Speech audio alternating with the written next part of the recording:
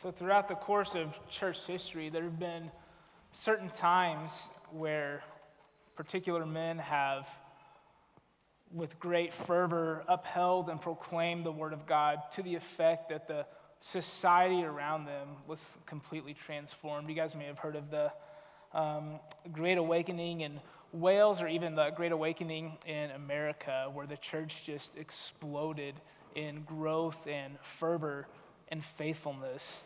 And all those moments tend to be traced back and start with pastors and preachers, traveling preachers, who are just taken aback by God's word and proclaiming and preaching God's word with great power. There's a quote I found when I was researching these times regarding the Protestant Reformation in the 1500s, where there was this guy named William Tyndale. You may have heard his last name before. I think they named a publishing company after him. But William Tyndale was a Catholic priest back then. That in that area of the world, the Catholics, that's all you had, right? He was a Catholic priest and wanted to translate the scriptures into English so his fellow English countrymen could read it on their own. But the thought at that time was that the common people, right, the lay people like you and I, right, couldn't be trusted with the scriptures, that they would mess it up or misinterpret it, and the priest and the Pope kind of had a foothold and could corner the market on God's word. But this guy, William Tyndale, was just defiant and just committed to, I'm going to translate this so that everyone can read it. Everyone needs to be able to read God's word for themselves. And at one point, he said this to his supervisor, his priest that was above him, who was telling him not to, translate the scriptures. And he said this: I defy the Pope and all his laws. If God spare my life ere many years, I will cause a boy that driveth the plow to know more of Scripture than thou dost. So he looks this other priest right in the face and he says, if God gives me the years, in other words, if you decide not to kill me for this, right, I'm going to translate the Scriptures such that every boy in my village is going to know the Bible better than you do. And he went on to create the first English translation and went on to be killed basically for doing so.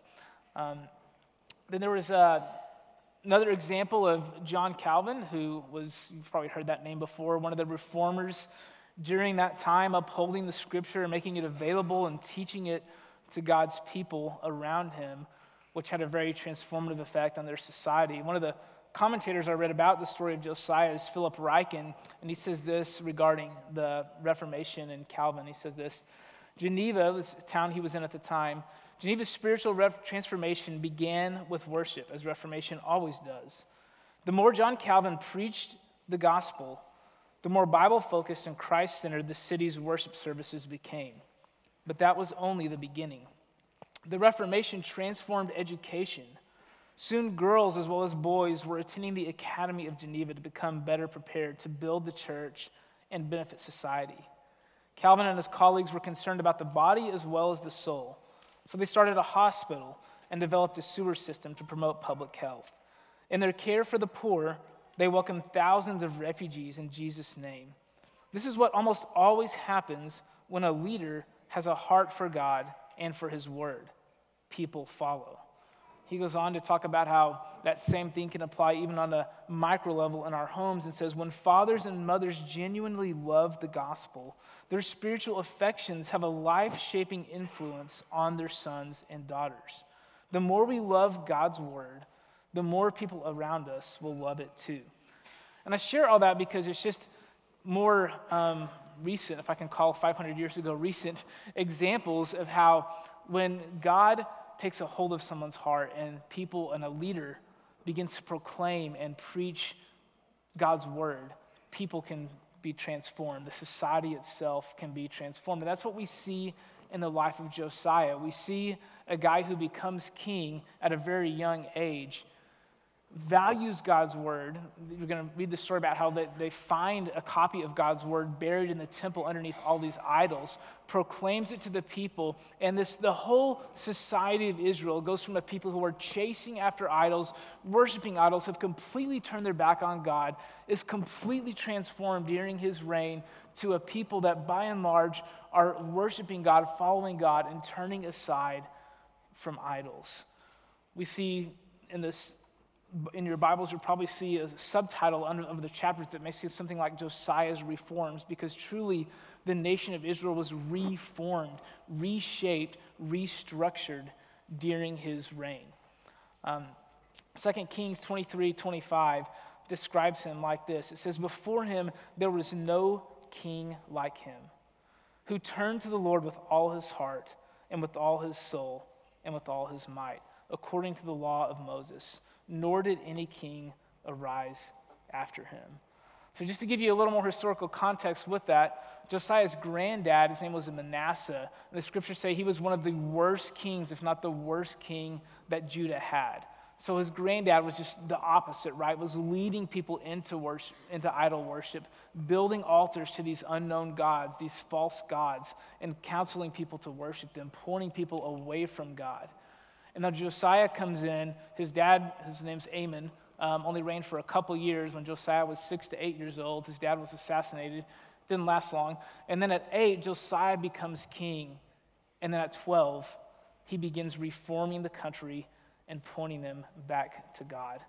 And one of the things I love about the story of Josiah's reforms is that there's not these miracles. You know, most of the greatest stories ever told series has been about these miraculous things like fire coming down and, lighting up a sacrifice, or, parting the Red Sea, right? Those kinds of things. Or even like some real great dramatic heroic act like little David killing this big giant Philistine.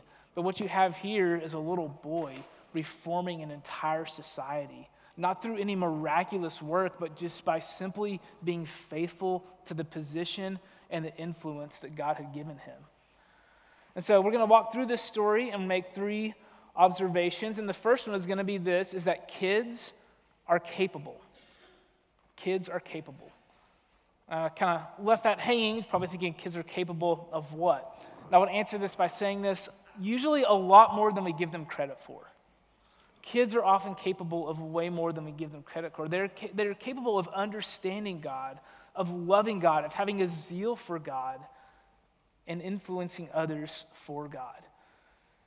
It's crazy to me to think about the guy that the scriptures say was the greatest king Israel ever had. The author even elevates him above David. The greatest king Israel had was an 8-year-old when he came into that office. Now, to be fair, not to exaggerate the point, right? He had grown up. By the time he made all these reforms and started tearing down idols and stuff, it was later on, he was 12. And I don't know about you, but the only thing scarier than an 8-year-old being in charge might be a 12-year-old being in charge, right? I mean, that sounds like that could potential for disaster. But think about that. As a 12-year-old, he became the most faithful, obedient king Israel had ever known, and then continued in that all the way into his 20s. He was truly a great leader and a remarkable young man, to say the least. In 2 Chronicles 34:3, it says this, "For in the 8th year of his reign, while he was yet a boy, he began to seek the God of David his father. And in the 12th year, he began to purge Judah and Jerusalem of the high places, the Asherim, and the carved and metal images." So what made him great is that he obeyed and followed God, even as someone who was not very old. It says that Josiah loved and understood God, even as an 8-year-old. And so one of the things that encourages me with is that idea that we need to give our kids credit and understand that they have the ability to understand who God is, to love him, to learn about who he is, and to embrace those things. That's one of the reasons we have kids in service here at Crosspoint at a younger age, is that we value the role of parents that they play in raising up their kids, teaching them to love and obey the Lord, even at a very young age. I'll never forget when Emma and I were pregnant with our first, we were meeting with a lady who was talking to us about what it's like to raise kids in a godly home, what it's like to bring your children up in the Lord. And that had happened for both of us and our families, but we'd never just put a lot of thought into how we were going to do that as parents. And I remember one of the questions I had for this lady was like, well, when do you start, right? Do we start teaching our kids about Jesus? Because, I'm thinking as a 2-3-year-old, they don't going to be able to understand. Are we going to sit there and read the Bible to them when they're 2 and 3? They're not going to, when do they be able to understand that enough to start teaching it to them? And she kind of looked at us kind of funnily and patiently and said, well, the goal is you want your kids to never remember a time when they didn't believe in Jesus. Like, you want them to grow up in such a way that they can't remember a time where they weren't hearing about, learning about Jesus, learning things of God. And of course, in my mind, I'm kind of pushing back, like, well, I don't just want to teach them, like, to be religious, right? To just do things of God, do church rhythms without it being from their heart and things like that. And she said, well, are you going to teach them the alphabet before they can read? It's like, well, yeah, I guess so. Think about it. Like, we teach our kids things all the time, like the ABC song, way before they know what those sounds they mean and stuff like that. But we're teaching them to do things that adults do, to read in a way adults do. We're bringing them up in that direction, confident they will learn and grasp those things and setting a foundation for it. So yeah, you're going to have your kids singing worship songs, right? And talking about the scriptures, probably before they fully understand what that means, but it's all part of them being grown up, brought up in a way that they are taught to love, honor, and cherish the Lord. And so, like I said, we value that here at Crosspoint, and we want to see the kids at an earlier age in the service, as early as possible, doing that. And so that can be a challenge for us as parents, because it means our focus can be a little divided when we have little ones in the service. But here's the deal, like, when you have kids, there are certain conveniences that you just give up, right? One of those I learned after we had kids is eating a hot meal. We understand this, right? Like, you probably didn't before you had kids, or I don't know, maybe you wouldn't have done it. But you understand after you have kids that, like, my right or my ability to, like, as soon as the meal is done or as the food is served, to just sit down and enjoy it is gone. I'll never forget when we first had our first kid at a Thanksgiving, and there was just, all this food spread out. And then my grandma was like, hey, can I hold Jackson? I'm like, yep, there you go, right? And like, it's just funny because you have this picture of like, oh, you'll always want to hold him and never want to let him go, but then like someone offers to hold him and it's sitting like that, and it's like, yes, that would be great. I would like to just enjoy a meal without having to try to take care of someone else at the same time. But that's the reality when you move into parenthood, is that your focus is divided, because you're no longer just thinking about your own physical nourishment. You're thinking about the physical nourishment of your kid. And so when you're eating a meal, you're kind of going back and forth. And guys, that's what it ought to look like when you have your kids in here in a worship service. Is that as a parent, you recognize you are no longer just responsible for you and God in that relationship, but you have a responsibility to bring this child up. And we see Sunday mornings as a great opportunity for that, for you to help them, encourage them, learn the things of God, just like they will learn the alphabet, learn how to sit in the worship service, learn how to take notes, learn how to watch and sit still and listen. And we get it just like if you take your little one to a restaurant. Every once in a while, there may be a time where you just have to get them up and just leave for a few minutes, right? Because it's just like they're having a meltdown. That's going to happen sometimes, but that's okay. Because we believe as a church that it's worth it. It's worth the benefits of having them in here. It's worth the fact that they're getting to sit and watch mom and dad, and those of you that maybe don't have kids, watch what it looks like for adults to love God, cherish His word, lift their hands up in praise to Him, and learn this is a big deal to these people. These people, my family, and those around me, God's word is a really important thing to them. If nothing else, they're getting that. And oftentimes what we find is they're getting way more than we would give them credit for. Just to share my own example of this. I was talking to one of my daughters not too long ago, who's pretty young, and we were talking about sin and just the ever-present effects on us, how we always have to fight it, how it's always tugging at us and tempting us. And this was recently, I had this conversation when she was 7, and she said, oh, like the scroll. And I was like the scroll? What scroll? What are you talking about? She goes, in the sermon a while back. Guys, I looked it up. It had been 7 months since the sermon she was talking about. So something I said triggered a memory she had about a sermon she heard 7 months ago from the book of Zechariah, of all places, about a scroll that was hovering around that the guy had preached about, and just as a list of our sins that we couldn't get rid of, that we need Jesus to get rid of the account of sin for us. She remembered that from 7 months ago as a 7-year-old. Kids are way more capable and way more attentive than we often give them credit for than what it looks like they are. Second thing I want us to see from the life of Josiah is that our pursuit of God must be relentless. Our pursuit of God must be relentless. It's funny the language used about Josiah, because he basically does two things when he comes into power and he begins these reforms, right? So he sees how people are not following God. He loves God. He wants to see his countrymen, his people love God. He wants to see things transformed. And so he does two things. The first thing he does is he destroys all the idols. We'll read about that in a second. He just goes on this rampage throughout all of the country, just smashing and beating these idols into dust. Just like, we are not going to have this anymore, not on my watch. And then he leads people to cling to God. So he's proclaiming God's word, pointing people to Jesus. And it's both of those things, right? He's getting rid of the sin, getting rid of the stumbling blocks, getting rid of the idols, and asking people to cling to the Lord. I said to Jesus. He didn't know Jesus at the time, but unbeknownst to him, right, to cling to Jesus. So killing sin. Let's look at this first. 2 Chronicles 34:4 says this. This is what Josiah did. And keep in mind, it'll talk about how he came back to Jerusalem. So this wasn't just what he ordered. Like, he was personally involved in these acts. It says this, and they chopped down the altars of the Baals in his presence. And he cut down the incense altars and stood above them. And he broke into pieces the Asherim and the carved and metal images. And he made dust of them and scattered it over the graves of those who sacrificed to them. Listen to how just violent and extreme this language is. He broke, he shattered, he ground it into dust and scattered it over the graves of those who worshiped it. Verse 5, he also burned the bones of the priest on their altars and cleansed Judah and Jerusalem.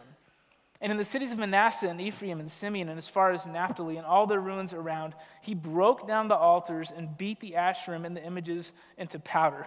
So I guess like at first he was breaking them down, then he was like, that's not good enough. I don't want these things to even be recognizable. Let's beat them into dust. And later he was like, even the dust is too much. Let's beat the dust into powder so that if the wind blows, it's just swept away. So he goes to these great lengths to get rid of this sin, probably because he realizes as long as these things are there, the temptation to return to them still exists. And so he didn't just say, hey guys, let's turn our attention this way and worship the Lord instead and just kind of get away from those things. No, he says we're going to beat them and destroy them and eliminate any possibility, in so much as it depends on us, that people would return back to these things. And he does it with extreme prejudice. And one of the things that makes me think of is just the idea that the level of aggression we have towards sin indicates the seriousness that we take the threat of it, right? Like he said, this is a real threat. Like, people could really turn back to this stuff, so we are going to go all out to destroy it and to get rid of it. And I thought about that in our own lives, of what that looks like, right?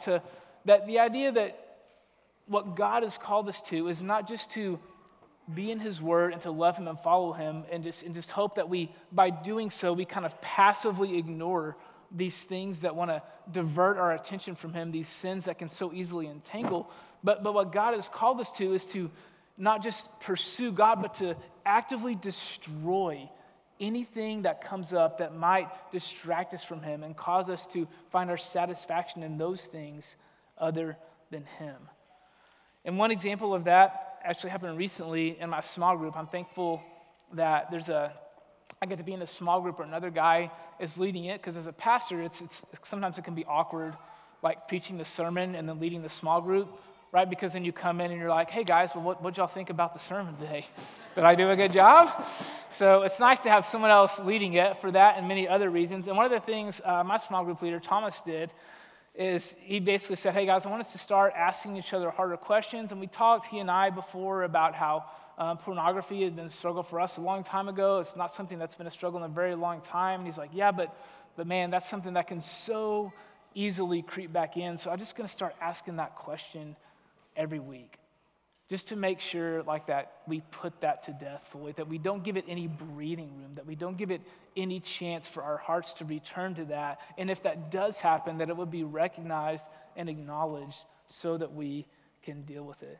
And I appreciate that so much, this idea that, yeah, there is a threat over here, and we are going to deal with it, and we are going to get serious about it. So killing sin is one part of it.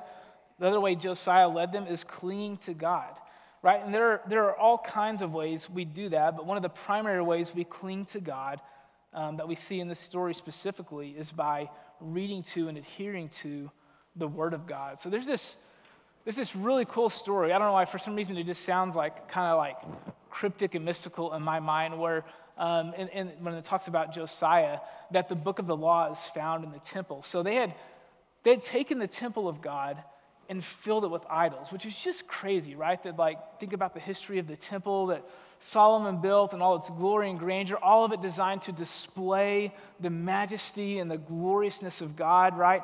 And they had gone so far from that because of all these bad kings that they had just filled it with a bunch of idols. And so one of the first things Josiah did was to cleanse the temple, to get rid of all those things and to repair it, to rebuild it. And in that process, they came across a book. Most scholars think it's the book of Deuteronomy.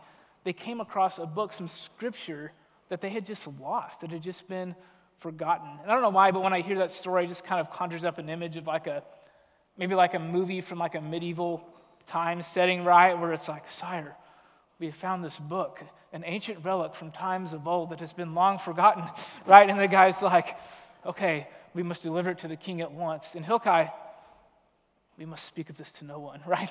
That's kind of what I imagine. Like, there's this really kind of cryptic thing here. And this is what it says in 2 Kings 22:8. And Hilkiah, the high priest, said to Shaphan, the secretary, I've found the book of the law in the house of the Lord. And Hilkiah gave the book to Shaphan, and he read it. And so they bring the book to Josiah, and the first thing he does is like, all right, gather everyone up. We're all going to listen to this, right? If it really was the book of Deuteronomy, that's a pretty long book, right? And he just says, we're all going to get everyone together, and we're going to read it, and everyone is going to hear this. He just has this desire to proclaim God's word to his people. It says, and the king went up to the house of the Lord, and with him all the men of Judah and all the inhabitants of Jerusalem and the priests and the prophets, all the people, both small and great, and read in their hearing all the words of the book of the covenant that had been found in the house of the Lord. So he brings it and he reads it to everyone. And it's encouraging to me how much he cherished the word of God and how much of a priority it was for this king to proclaim and make known the word of God among his people. So we see Josiah's zeal to kill the things, to destroy, to turn into dust and then turn into powder, anything that might draw people's attention and affection away from God, and then proclaiming God's word as a means of bringing people back to him, and we see his society completely transformed because of it. And then lastly, a thing we learn from this story is that knowing and following God is an end in itself. And the reason we make that observation and that see that in this story is because it's kind of a sad story, because in the end, I hate to spoil it, but Josiah actually dies. That's what happens to Josiah. He dies. But not just that. After Josiah dies, you guys probably know the story, Judah, the last remaining remnants of God's people who are living in the land God had promised, Babylon comes in, destroys Jerusalem, claims the city, takes God's people into exile, and Israel, as they knew it at this time, existed no more. They were no longer a nation and a people of their own in a land that they could claim and defend. They were just slaves to a foreign country living outside of the land God had promised them. And it's odd that happened because Josiah did everything right. There's no little flaw mentioned in the book of Josiah, oh yeah, but he did this, like there is with everyone else. He did everything right. And what's really crazy, really, really crazy about this is that he knew that destruction was going to happen. He was fully aware when he made these reforms, when he made these changes, when he destroyed the idols and pointed people back to God, that nothing he did would stop that from happening, because his grandfather and the fathers after that had been so wicked and turned the people away from God to such a degree that God was going to send them into exile no matter what Josiah did. And he told them that. Let's look here in 2 Kings 22. It says this. This is what's said to Josiah by a prophet. And it says this, "Thus says the Lord, behold, I will bring disaster upon this place and upon its inhabitants. All the words of the book that the king of Judah has read, so that in Deuteronomy where it talks about God, if God's people do this, if they follow him, good things will happen. If they don't, bad things will happen. This prophet is saying all the bad things they've done and the punishment that comes after that, that's all going to happen. Because they have forsaken me and have made offerings to other gods, that they might provoke me to anger with all the works of their hands. Therefore my wrath will be kindled against this place, and it will not be quenched." Like, I don't know about you, but I read that and I think, you'd almost expect Josiah to go, well, you know what then? To heck with it, right? Like, if God is going to send us into exile regardless, why would we even waste our time trying to destroy these idols, proclaim his word, and bring people back to him? But it's because Josiah saw knowing and loving God as an end in itself, not a means to get something else. Knowing and loving God was the end. That was the point. That was the goal, not doing that so that we can then get some other benefit or some other thing from that. And it's a good reminder for us, especially if you've been in church for a while and you're raising your family in church and walking with God's people and doing godly things of God, pursuing him is just kind of a part of your life, right? It can be tempting to value all that because of the other things that get you, right? For some of us, 90% of our friends are in this body. And so, if we were to turn away from God and his people, we would lose almost all of our social circles and interaction. We would lose the structure and stability that comes with having this anchor of this faith that we come to, of this body of people that knows us and cares for us, right? There's all these other benefits that we get from walking with the Lord and honoring and following his ways, that we have to be careful that we're not seeking God for those other things, but we are seeking God because he is the best and greatest thing for our souls and for our lives. Because he is the best and nothing is sweeter than him. I once had a fellow pastor share with me this quote. It says this: "If you would gladly embrace all the benefits of heaven, even if you knew Jesus was not there, but you would still gladly embrace all the benefits of all the great things it talks about that heaven will be like, but in the absence of Jesus, you will likely have neither." Right? That Jesus is the reward. Not all the ways our lives get better because we follow him. Sometimes following him make our lives worse, and there are some things that will get better typically as we do that, but that's not why we do it. We do it because he is that great and that sweet, and he is the great reward for and from our faith. So it's just a great example of Josiah, a guy that seeks God not as an means to an end, but as an end in himself. That same commentator, Philip Ryken, said this regarding this idea that Josiah knew that Judah was going to fall regardless, but chose to follow God anyways. And he points us to this idea that we don't get to decide what role we play in God's kingdom, right? I mean, I'm sure Josiah would have loved it if God would have given him a role such that by his leadership, God's wrath would have been averted and the kingdom of Israel would have been lifted up and restored and preserved because of what he did. But instead, God still used him, right? I mean, God still uses Josiah. For all we know, we wouldn't have the book of Deuteronomy without Josiah, right? God still used him to strengthen people's faith and make people cling to God, but not in a way that resulted in the way that he would have liked, that he would have chosen.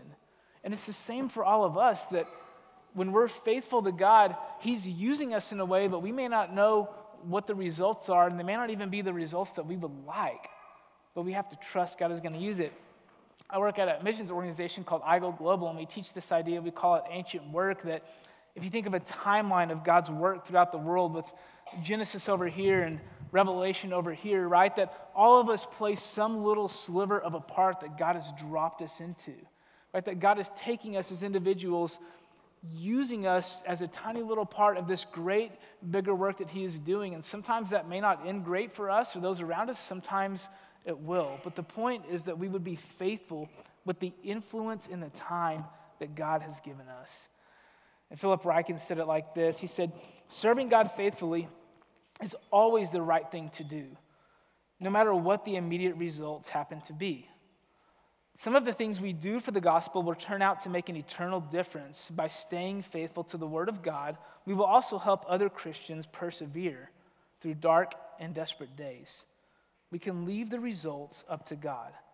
Our calling is to keep doing the ongoing work of reformation as Josiah did. Then maybe we will receive the same high praise that Jesus gave to Mary of Bethany. When she anointed his head with oil, Jesus said, "She has done what she could," which is all that any of us can do. You guys remember that story that when Mary anointed Jesus, all the people around her were criticizing her for wasting the oil, saying she could have spent that on the poor or done something else. She just wasted that, and Jesus comes to her defense and said, hey guys, she did what she could. Like, she took the situation and the time and the resources that God had given her and did her best with it to honor Jesus. And that's all any of us can do. We don't control the results. The reality is you may do everything right as a parent with your kids, and they may still not believe. But Jesus would look at that and say, he did what he could. She did what she could. They did the best they could with the time and the influence that I gave them, and we have to trust God with the results of that. I think there's a reminder, too, that even though Josiah is presented as this perfect king, right, this breath of fresh air in this wake of evil and wicked kings, that finally God raised up a king who would lead them in the right direction, and it still wasn't enough because their sin was too big. Sound familiar? No matter how good we do, guys, it's not good enough to meet God's standard of perfection because all of us have sinned. All of us have fallen away. Together we have turned aside and chased things that don't honor and don't please God, and the punishment for that is death. There's a really interesting story when it goes into detail about all the idols he smashed and how he turned some into dust and turned some into powder and sprinkled the dust of dead men's bones over it just to completely desecrate those things. There's one point where he goes into this valley outside Jerusalem, which would later become known as Gehenna, where they would throw all their trash and refuse and they would light it on fire. And the Bible uses that as a figurative image of hell, the place where the fire never goes out, where the worm continually is eating, things are decaying. It's just this nasty, kind of God-forsaken place. And in that place, during Josiah's time, they were actually sacrificing their children to the god Molech. And so this became a practice that they adopted from other pagans, that parents would literally take their kids to this place in Gehenna and kill their kids as a sacrifice to these foreign gods. And Josiah goes down into that place, literally descends into hell to destroy the bad things that are taking place there in order to try to deliver and save God's people from those things. Similarly, we see scriptures that talk about how Jesus descended into the earth. He experienced very real death, taking that on himself to deliver us from our sins. Because what Josiah couldn't do as good as he was, Jesus could. That Jesus brings a deliverance better than anything a mere king could do.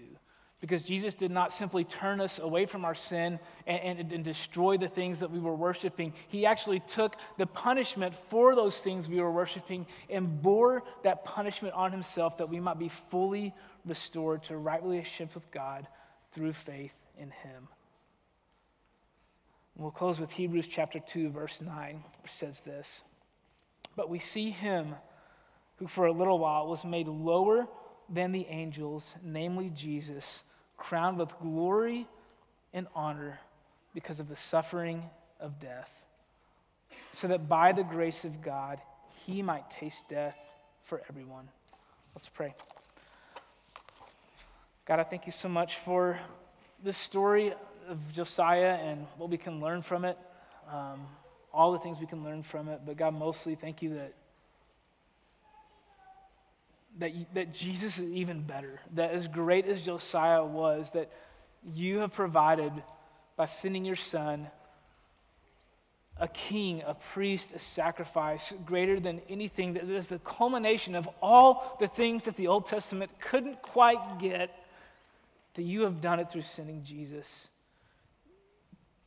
That we might not ride these waves of being in your favor and disfavor and pleasing you and displeasing you, and your anger being faltering to and fro, not knowing what will happen to us, God, that you have fully redeemed and restored us in a way that none of these kings, prophets, or priests could in the Old Testament. God, may we embrace that. May we magnify that in our minds and love you through what Jesus has done. We pray in his name. Amen.